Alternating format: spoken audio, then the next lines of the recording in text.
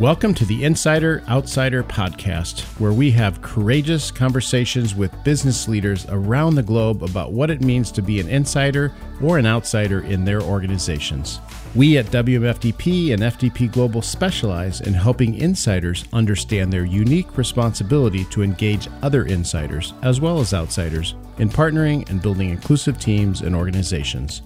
I'm your host, Michael Welp, co-founder of the diversity and inclusion leadership development firm WMFDP and FDP Global, also a TEDx presenter and author of the book 4 Days to Change.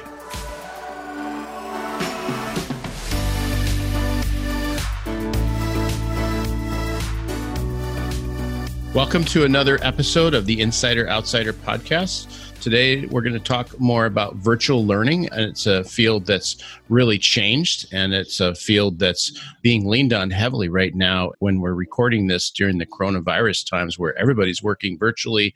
It's illegal to meet in person as a team. And today, we also have Colin Cohen, who is PMG Learning's Chief Revenue Officer, has been doing virtual learning for many years. And we also have Mark Williams, who is also a WMFDP consultant and been doing 20 years of virtual learning work with Win Insights in his own firm. So welcome, both of you. Is there anything else you want to share about your background? Maybe share how long you've been experimenting in this virtual learning field in your work. Colin, you want to share? Sure. Thank you for taking the time. My name, once again, is Colin Cohen. I'm the Chief Revenue Officer for PMG Learning, and we're a custom learning company responsible for everything from analysis to design and development of a variety of different types of custom learning solutions. So everything from instructor-led training to web-based training to virtual learning. And right now, in this new world order, a lot of the work that we're focused on is taking traditional lecture-based learning and converting it to a variety of formats to make it work effectively in a virtual environment. I've been working with commercial and federal clients in this space for about 15 years. And it's sort of an interesting time because the technology has changed enough to enable a lot of the work that traditionally could only be accomplished in person to function really well with the right design in a virtual environment. So I'm happy to be part of this conversation. Thanks, Colin. Thanks for joining us. Mark, you want to share? Sure. I've been at this for 25 years, maybe a little more. Worked to build a curriculum out that was called the Diversity Channel early on, and My Identity, which Colin was involved with and his team, trying to find ways to use technology, distance learning, to bridge the gap between what can be done live and experientially, and in person with D&I, bridge the gap between what is live and what is on the web. Mm-hmm. I've been at that for 25 years or so. Just recently met your organization and thrilled to be working with you on that challenge. Thanks, Mark. So you all have partnered for a while in co-creating some of this sort of stuff, and it's been in the diversity field, since that's one of your backgrounds, Mark, is a diversity facilitator and stuff. So what did you create together? We created a really wonderful environment called My Identity, which today, Michael, you might see parts of that as the identity cards. Some of the original baseline work was done by Colin's company. So interesting working with Mark. The way I put it is Mark is a mastermind of creativity. Unbelievable amount of great concepts and ideas around diversity and inclusion, and actually making diversity and inclusion effective for ROI for businesses, which I always thought was the right way to look at it. And so we worked by creating a bunch of e-learning modules that built different characterizations of individuals and how they would communicate better by understanding the backgrounds of other individuals in a real work environment. So we were really thrilled to be part of it, and the relationship is extended for a long period of time. We also helped Mark with some training on competencies, gender and race, which was from content that Mark had designed and developed. And now we're working with him to help facilitate virtually some of the content that he's already created. I would say when we worked before, we were way out ahead. in what we built. I would say so. Way out ahead of the curve. Yeah. And now we're actually, as WMFDP, we're using, sounds like part of what you created in what we call Inclusion Insights, which is a follow-up program to our in-person summits where people continue over another month or two or three, weaving back into the concepts, doing assignments and things like that, which is cool on our end to watch that synergize, because one of the things that has always been missing from powerful in-person sessions is more consistent follow-up. So actually the whole virtual learning process has been a really additive process for us, and our clients are just starting to look at and incorporate that as pilots right now. What are you most excited about, either of you, about what's possible today virtually that wasn't really possible before? What's this edge we stand on right now today? In the last 2 weeks, I've been asked, where are we with virtual training, with holographic simulation, so that the image of the trainer can be in the room and move? How far away are we from that for real? From my perspective, it's a great question. We're not far at all. But I think the challenge is this. When you're building training, there's always three legs to the stool, right? There's what's your time, what's the most effective solution, and what's the cost. So there are tools that are becoming more available for virtual reality, and some of them are really necessary for certain types of training.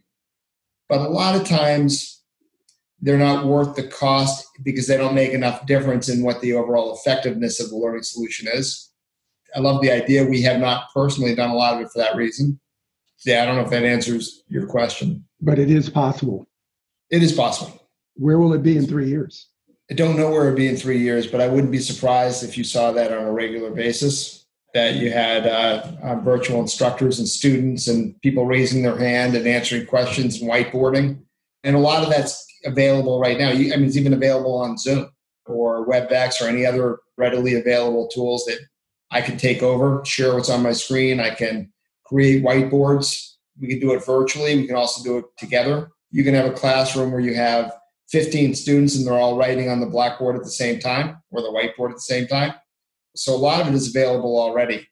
Adding the virtual environment where you're actually a hologram, I don't think we're that far off.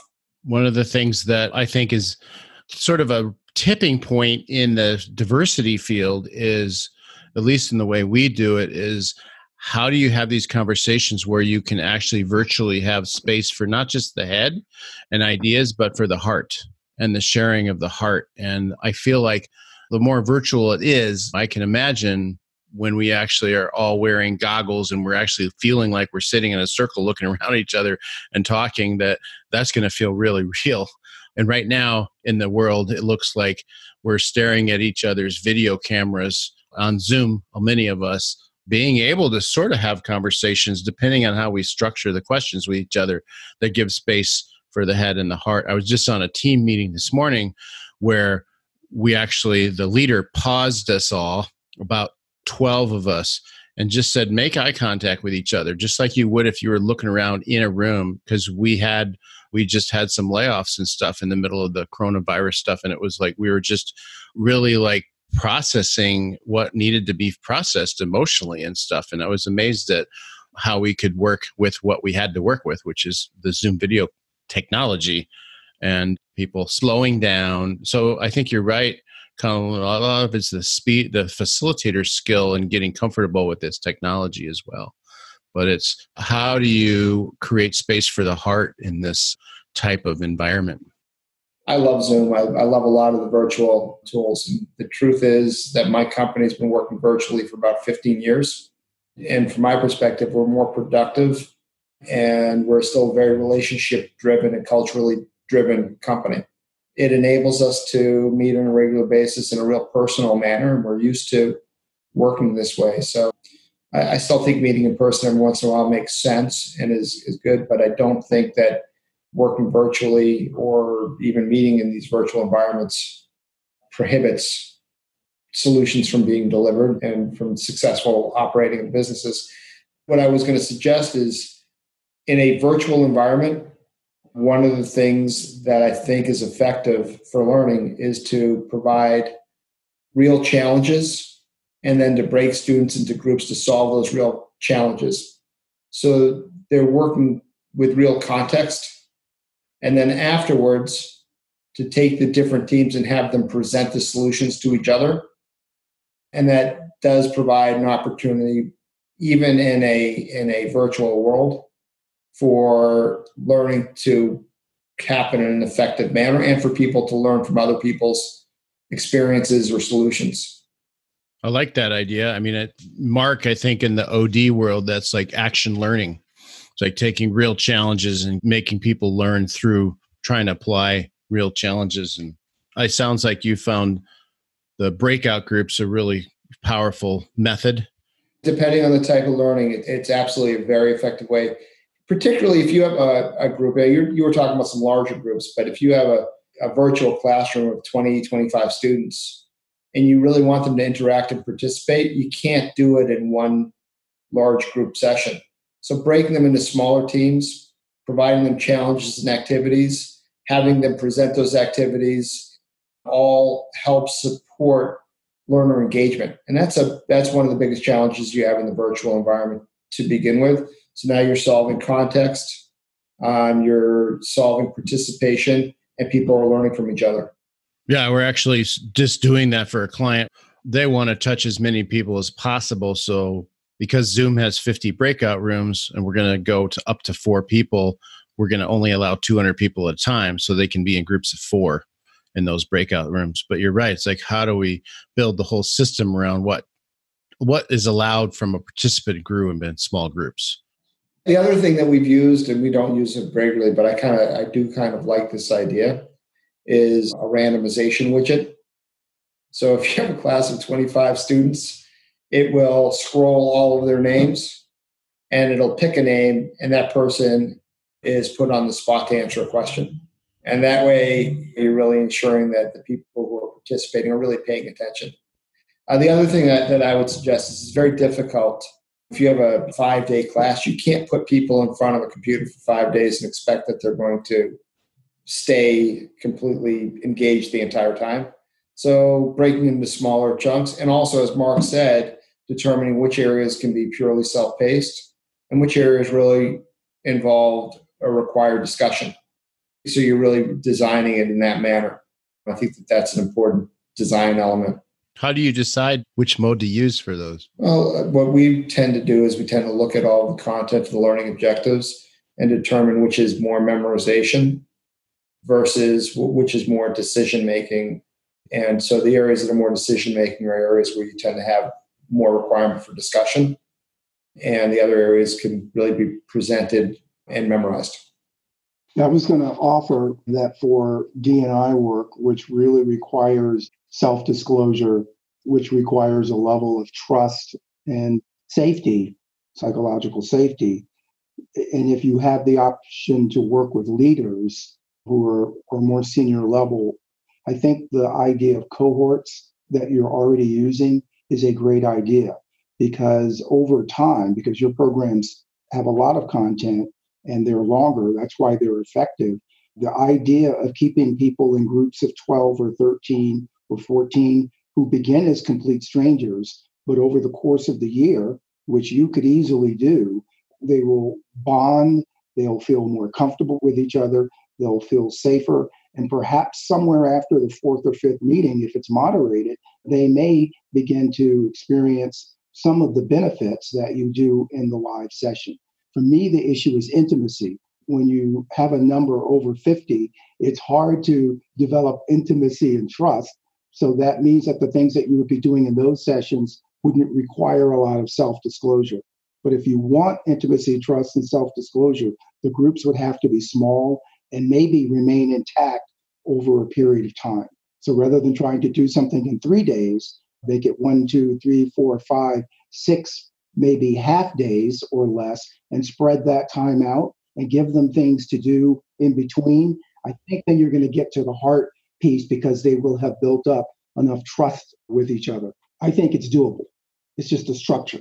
And in the structure, one of the other things that we've done depends on the challenge, but a lot of times we'll use either coaching or mentoring guides.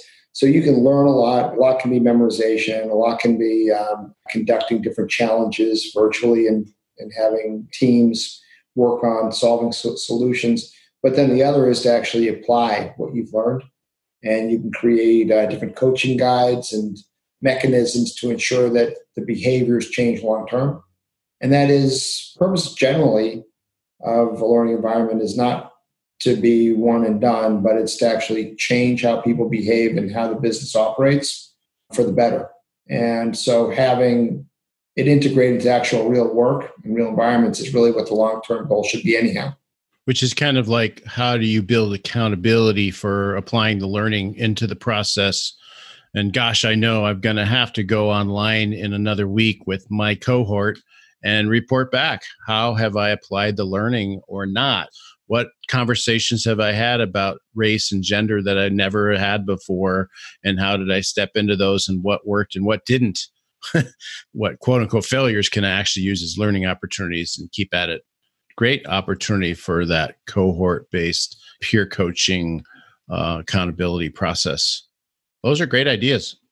What other tips do you all have? You're full of great insights about making this work virtually. Well, as I said, there's one of the biggest challenges that we've seen is that either facilitators, or maybe not even professional facilitators, but managers or subject matter experts that are put in the position of facilitating, not only need help sometimes understanding how to best facilitate, but they also need to build some confidence. And so I do think that it makes sense not just to assign and provide materials and ask people to go and run a curriculum, but to provide them some train the trainer coaching and some practice and feedback first. It doesn't have to take a lot of time, but we just did this for a large bank of banking center managers that were used to facilitating in person. And now because of COVID, they're converting all of their seminars to a web format. They need an hour. How do I use the tools? What's available? How do I make sure people are participating? When should I poll and what kind of questions should I ask? So what are some key techniques? So just providing a little bit of instruction and some confidence elevates their ability to be able to train in a virtual environment more successfully. So I think it's overlooked, and I think it's important.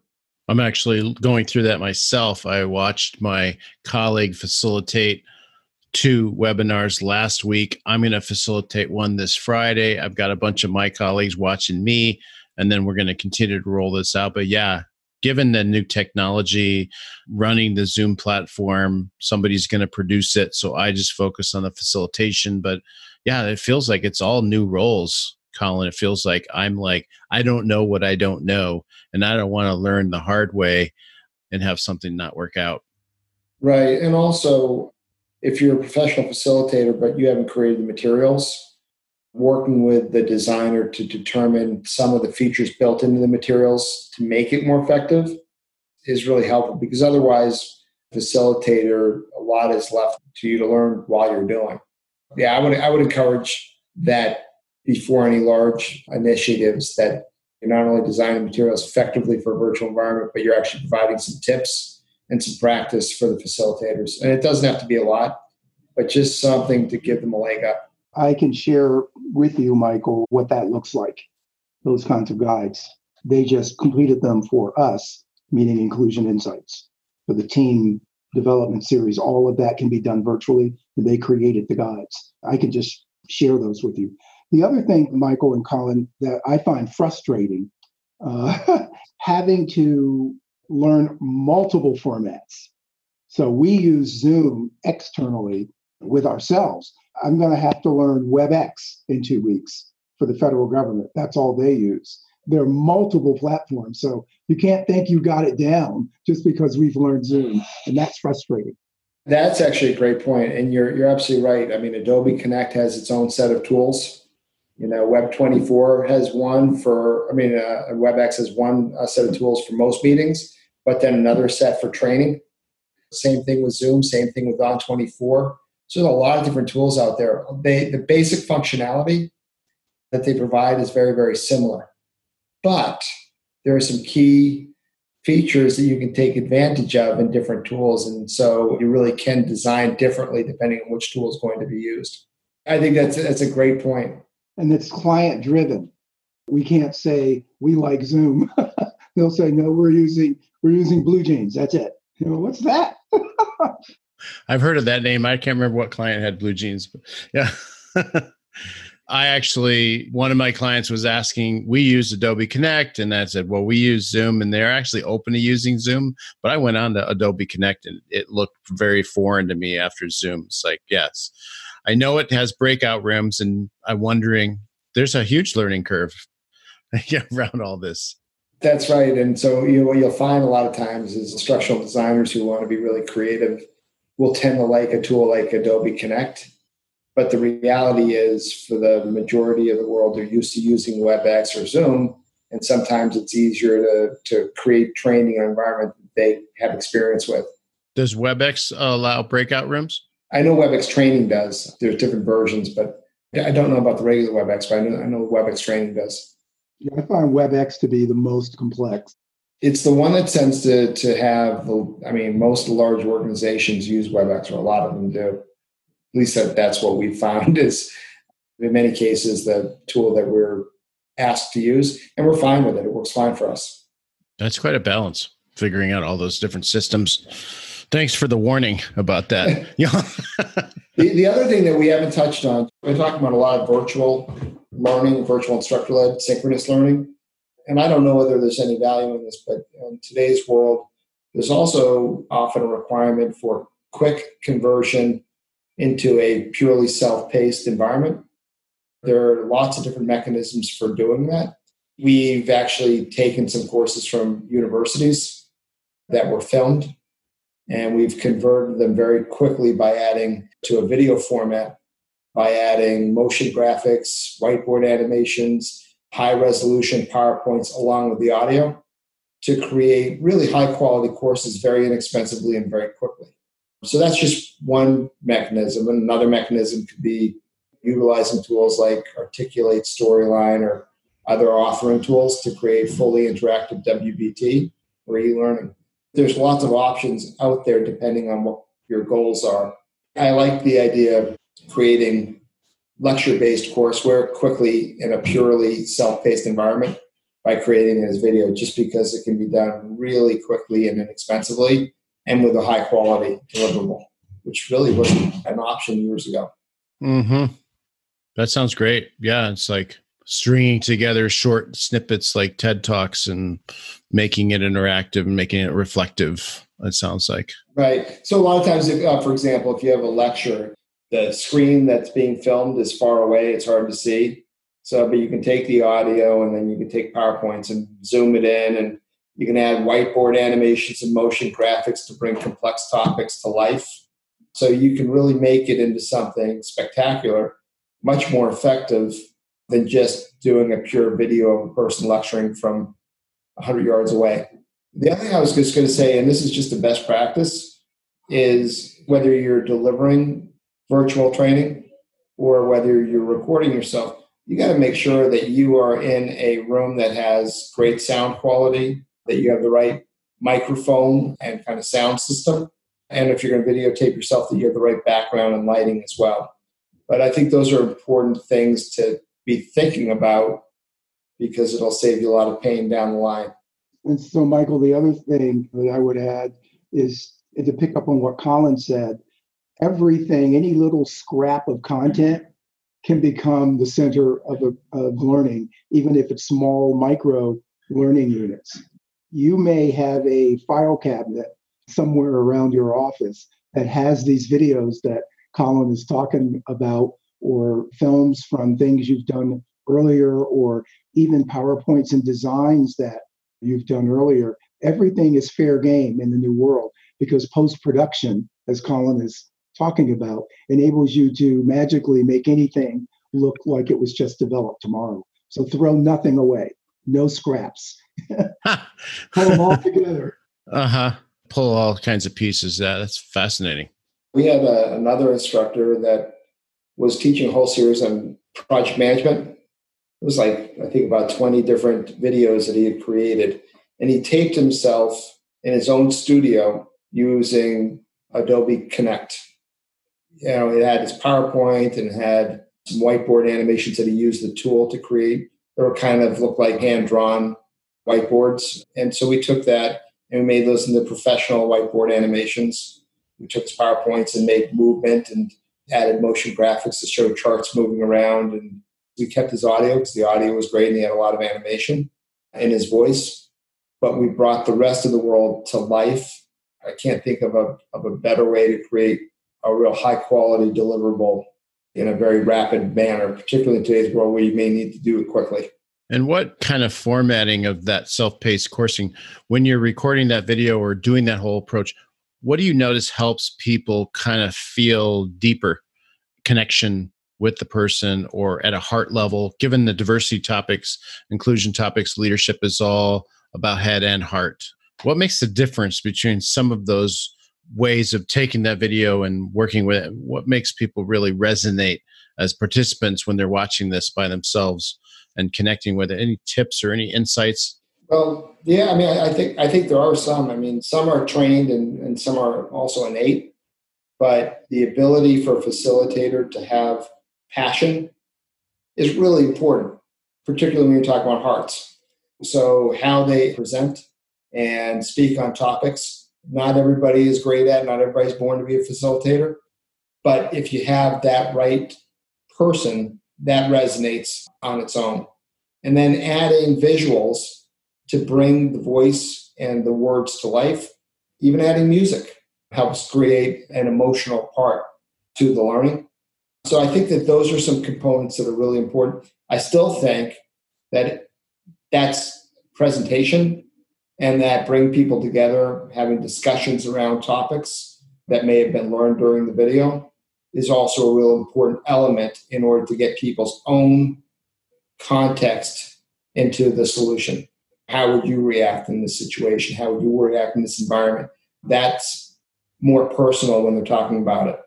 I would say that there's an element in terms of how you create great presentation material for knowledge capture. And then there's another one, which is how do you make it stick with the individual learner? And that's through context. Colin, do any of the formats integrate video better than the others from your point of view? I can't speak to all of them. I do know like Adobe Connect allows you to load videos in advance so that when you're running video, as an example, it'll run from the individual's computer. I think it has the ability to put the sound on mute while the videos are running. So not everybody hears everybody else's video.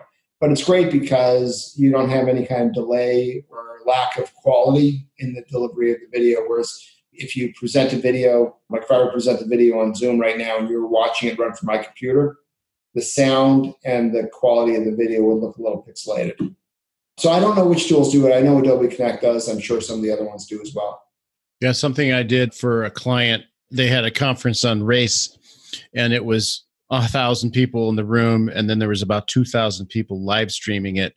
And we were trying to say, can we create a head-heart sort of engagement in this topic area? So I had like 6 guys who have been through our 4-day white men's caucus, so white guys, and they formed a semicircle on stage around and had a conversation with each other. And we told the group, we're going to ignore you, pardon us, but you're witnessing us having this conversation with each other about what we learned.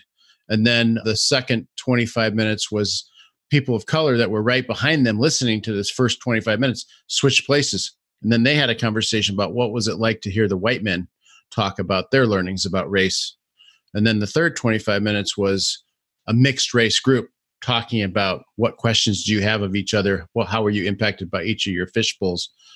I'm just thinking, I'm imagining if you took some real conversations like that you could film, whether it's around race or whether it's a gender conversation or another diversity topic, and then you could put that video into a learning center, and then you could actually stop action, and you could ask people to reflect on what are you noticing, what are you not noticing, what leadership skills are you seeing in this group, how are you impacted by each of these individuals, and really get people reflecting and thinking about how conversations across difference are actually successfully happening there.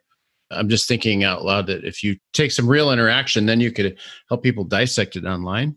Yeah, so I like that idea, Michael. And one of the other things that I have, challenges that I've seen, is a lot of times organizations or training will require use of case studies. And so sometimes to make it more relevant for training, the students will be asked to bring their own case studies into the training, and that way they can build context around it. But the challenge I've seen with that is they could be at varying levels of quality, the case studies. So what I like about what you're talking about right now is it gives you the ability to look at some real case studies that are the right amount of content and the right type of content to start additional conversations. So if you have that kind of a quality video that's created with a scenario and discussions, then you know that it's the right level for people to discuss what their reactions are to it. Whereas if you're trying to create that environment every single time, you don't know what you're going to get. So I think there's some advantage in actually having a video where the quality of the scenario is the same every single time. I was going to say, so some of that, I love that idea a lot, Mike. I think that's great. My biggest challenge with this is not being able to determine who's hiding, who's just tuned out, who's not listening, and they're getting their credit because it was on. So you have any best practices that could give us a hand with that? Well, I mentioned a couple. One is I definitely think breakout sessions is important. I also think that, like, for example, there are some tools that are available in some of the virtual learning environments where you can have everybody, for example, communicate on screen at the same time.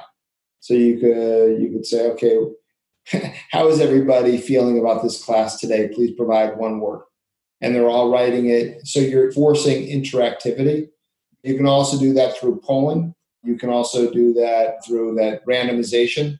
There are different tools. And there are some thoughts about best practices. So, for example, if you're presenting sort of a framework that every 3 screens or no more than 5 screens of content that you're presenting, you're going to have one where you're actually asking the learner to do something, provide some sort of feedback. So you're making sure that they're interacting throughout. And then finally, they shouldn't be 4-hour sessions. Right. Yeah. If it's a lot of content, 45-minute sessions over a 2-week period. Somebody said they made 4-hour sessions, and then others have said 2-hour sessions. Sounds like from that, Colin, 4-hour sessions are pretty long. It can be done. You have to have pretty highly motivated students. But I mean, if you have more time and you can break into smaller chunks, this is a generation that are not used to concentrating for that long a period of time, including me. So I think breaking into smaller sessions, and everyone talks about micro-learning, that's more effective. But ask people to concentrate, but let them know it's a finite period of time, and anybody can do it for a finite period of time. Yeah. The sessions I'm doing this Friday are 90 minutes, and it's a sweet spot because when we've done some 60-minute sessions, it just goes so fast. It's actually hard to get people into more depth. But once it's beyond 2 hours, people will not sign up as much. Right. But also, as I said, if you do 45 minutes of total instruction and then the rest is interspersed with either interactivity or group sessions or people working on problems, it's not the same as just straight presentation. Have you found polling and asking questions from a poll? Is that pretty effective as well? It's definitely effective. And if nothing else, it's just keeping the learners interacting. And any elements that you can add that make the course content a little bit more alive and fun, makes sense to do.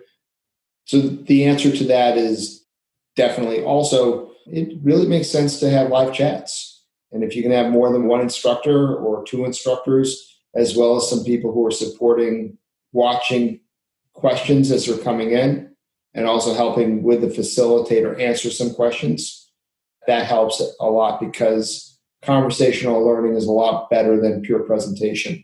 Mark, do you have any other thoughts you talked a lot about creating psychological safety, and that's such a tipping point, I think, in diversity conversations around certainly the magic that we create in the room. It's similar, probably magic that we can or try to create in a virtual room of what, besides putting people in cohorts or they have regular connections with, what else builds that emotional safety or sense of vulnerability, you think willingness to lean into the messy conversations that people have to be courageous about having? I think having the experience, seeing it as an experience and not a session. There are things that can happen before they even participate in the virtual session. You have the advantage of your own platform where some things could begin to happen around forums before they participate in the session and some connections that can be made. So I think you have the advantage of being able to get people knowing one another, connected and safe before they even come to the session. Then once they're in your session, you can use affinity groups. You have that advantage so that people can be in groups where they share a dimension of identity and talk about what their concerns are for this process. How can we support each other as an affinity group during this process? So you have the neat opportunity to build an on-ramp to this in ways that other kinds of courses don't have. So you can begin to build from the beginning. Just in the D&I world, we're used to, like you said, affinity groups meeting and like groups, whether it's around race, gender, whatever differences, and then framing up some powerful questions and just letting that space open up amongst people. Right. And then you have a challenge that the topics are some of the most sensitive topics in the world that you're dealing with. So I think the safety of the structure itself would have to be important. If I'm coming to listen to a webinar on getting 10 tips to manage a new administrative assistant, my emotional vulnerability and risk is 0. But if I'm coming to talk about race, religion, and gender, my risk is very high. So am I being recorded? I'm going to want to know that. Who else is going to listen to this? I'm going to want to know that. I don't see these other faces yet. Is one of them in my reporting chain, or could they go back and say something and repeat that I said? So the upfront rules and norms and the ability to enforce those around privacy and confidentiality are really important in your field. And Michael, I agree with one other thing that you said, the what's in it for me at the beginning. So rather than just expecting that they're going to take a course, why am I taking it and what's the value I'm going to get? If you can get that set up front, maybe it's through questions, that will make a lot of a difference in why people want to be involved. Yeah. So while it feels edgy and risky, what's the potential gain? Yeah, for you and for your team, for your company.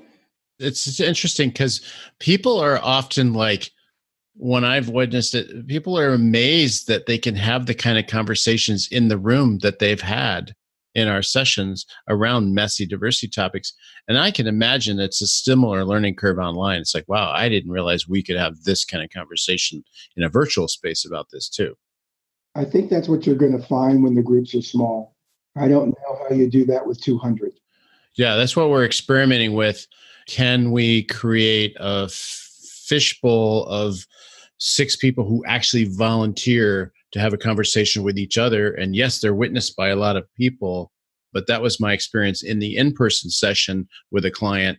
And I'm like, they did it. They went there. And so it's allowing, I think when it's a smaller circle and people just focus on that inner circle like they do in a fishbowl in real person, then they can go there. And it might actually be able to happen virtually too in a large group. We don't know. Some people will be more willing to go there than others, probably. Yeah. It's great to chat with both of you on this edge of virtual learning. And I'm guessing the COVID times is going to actually spurn a whole nother layer of innovation in this area since it's been a forced time. Any other closing thoughts from you, Colin or Mark, on this whole experimenting of virtual stuff? The only thing I was going to say is I think that what you're doing is really important.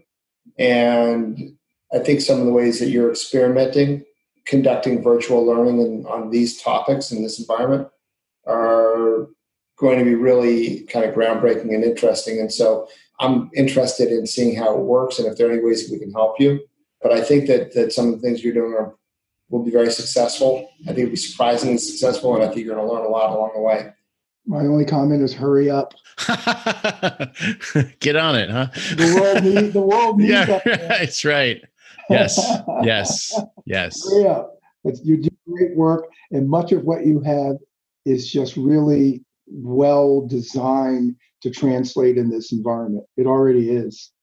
Well, and the opportunity is all over the place out there. Did a session for the UN a few years ago, and they keep asking about, can you do some webinars with men all over the world around growing them as gender equity advocates and stuff. So there's the need.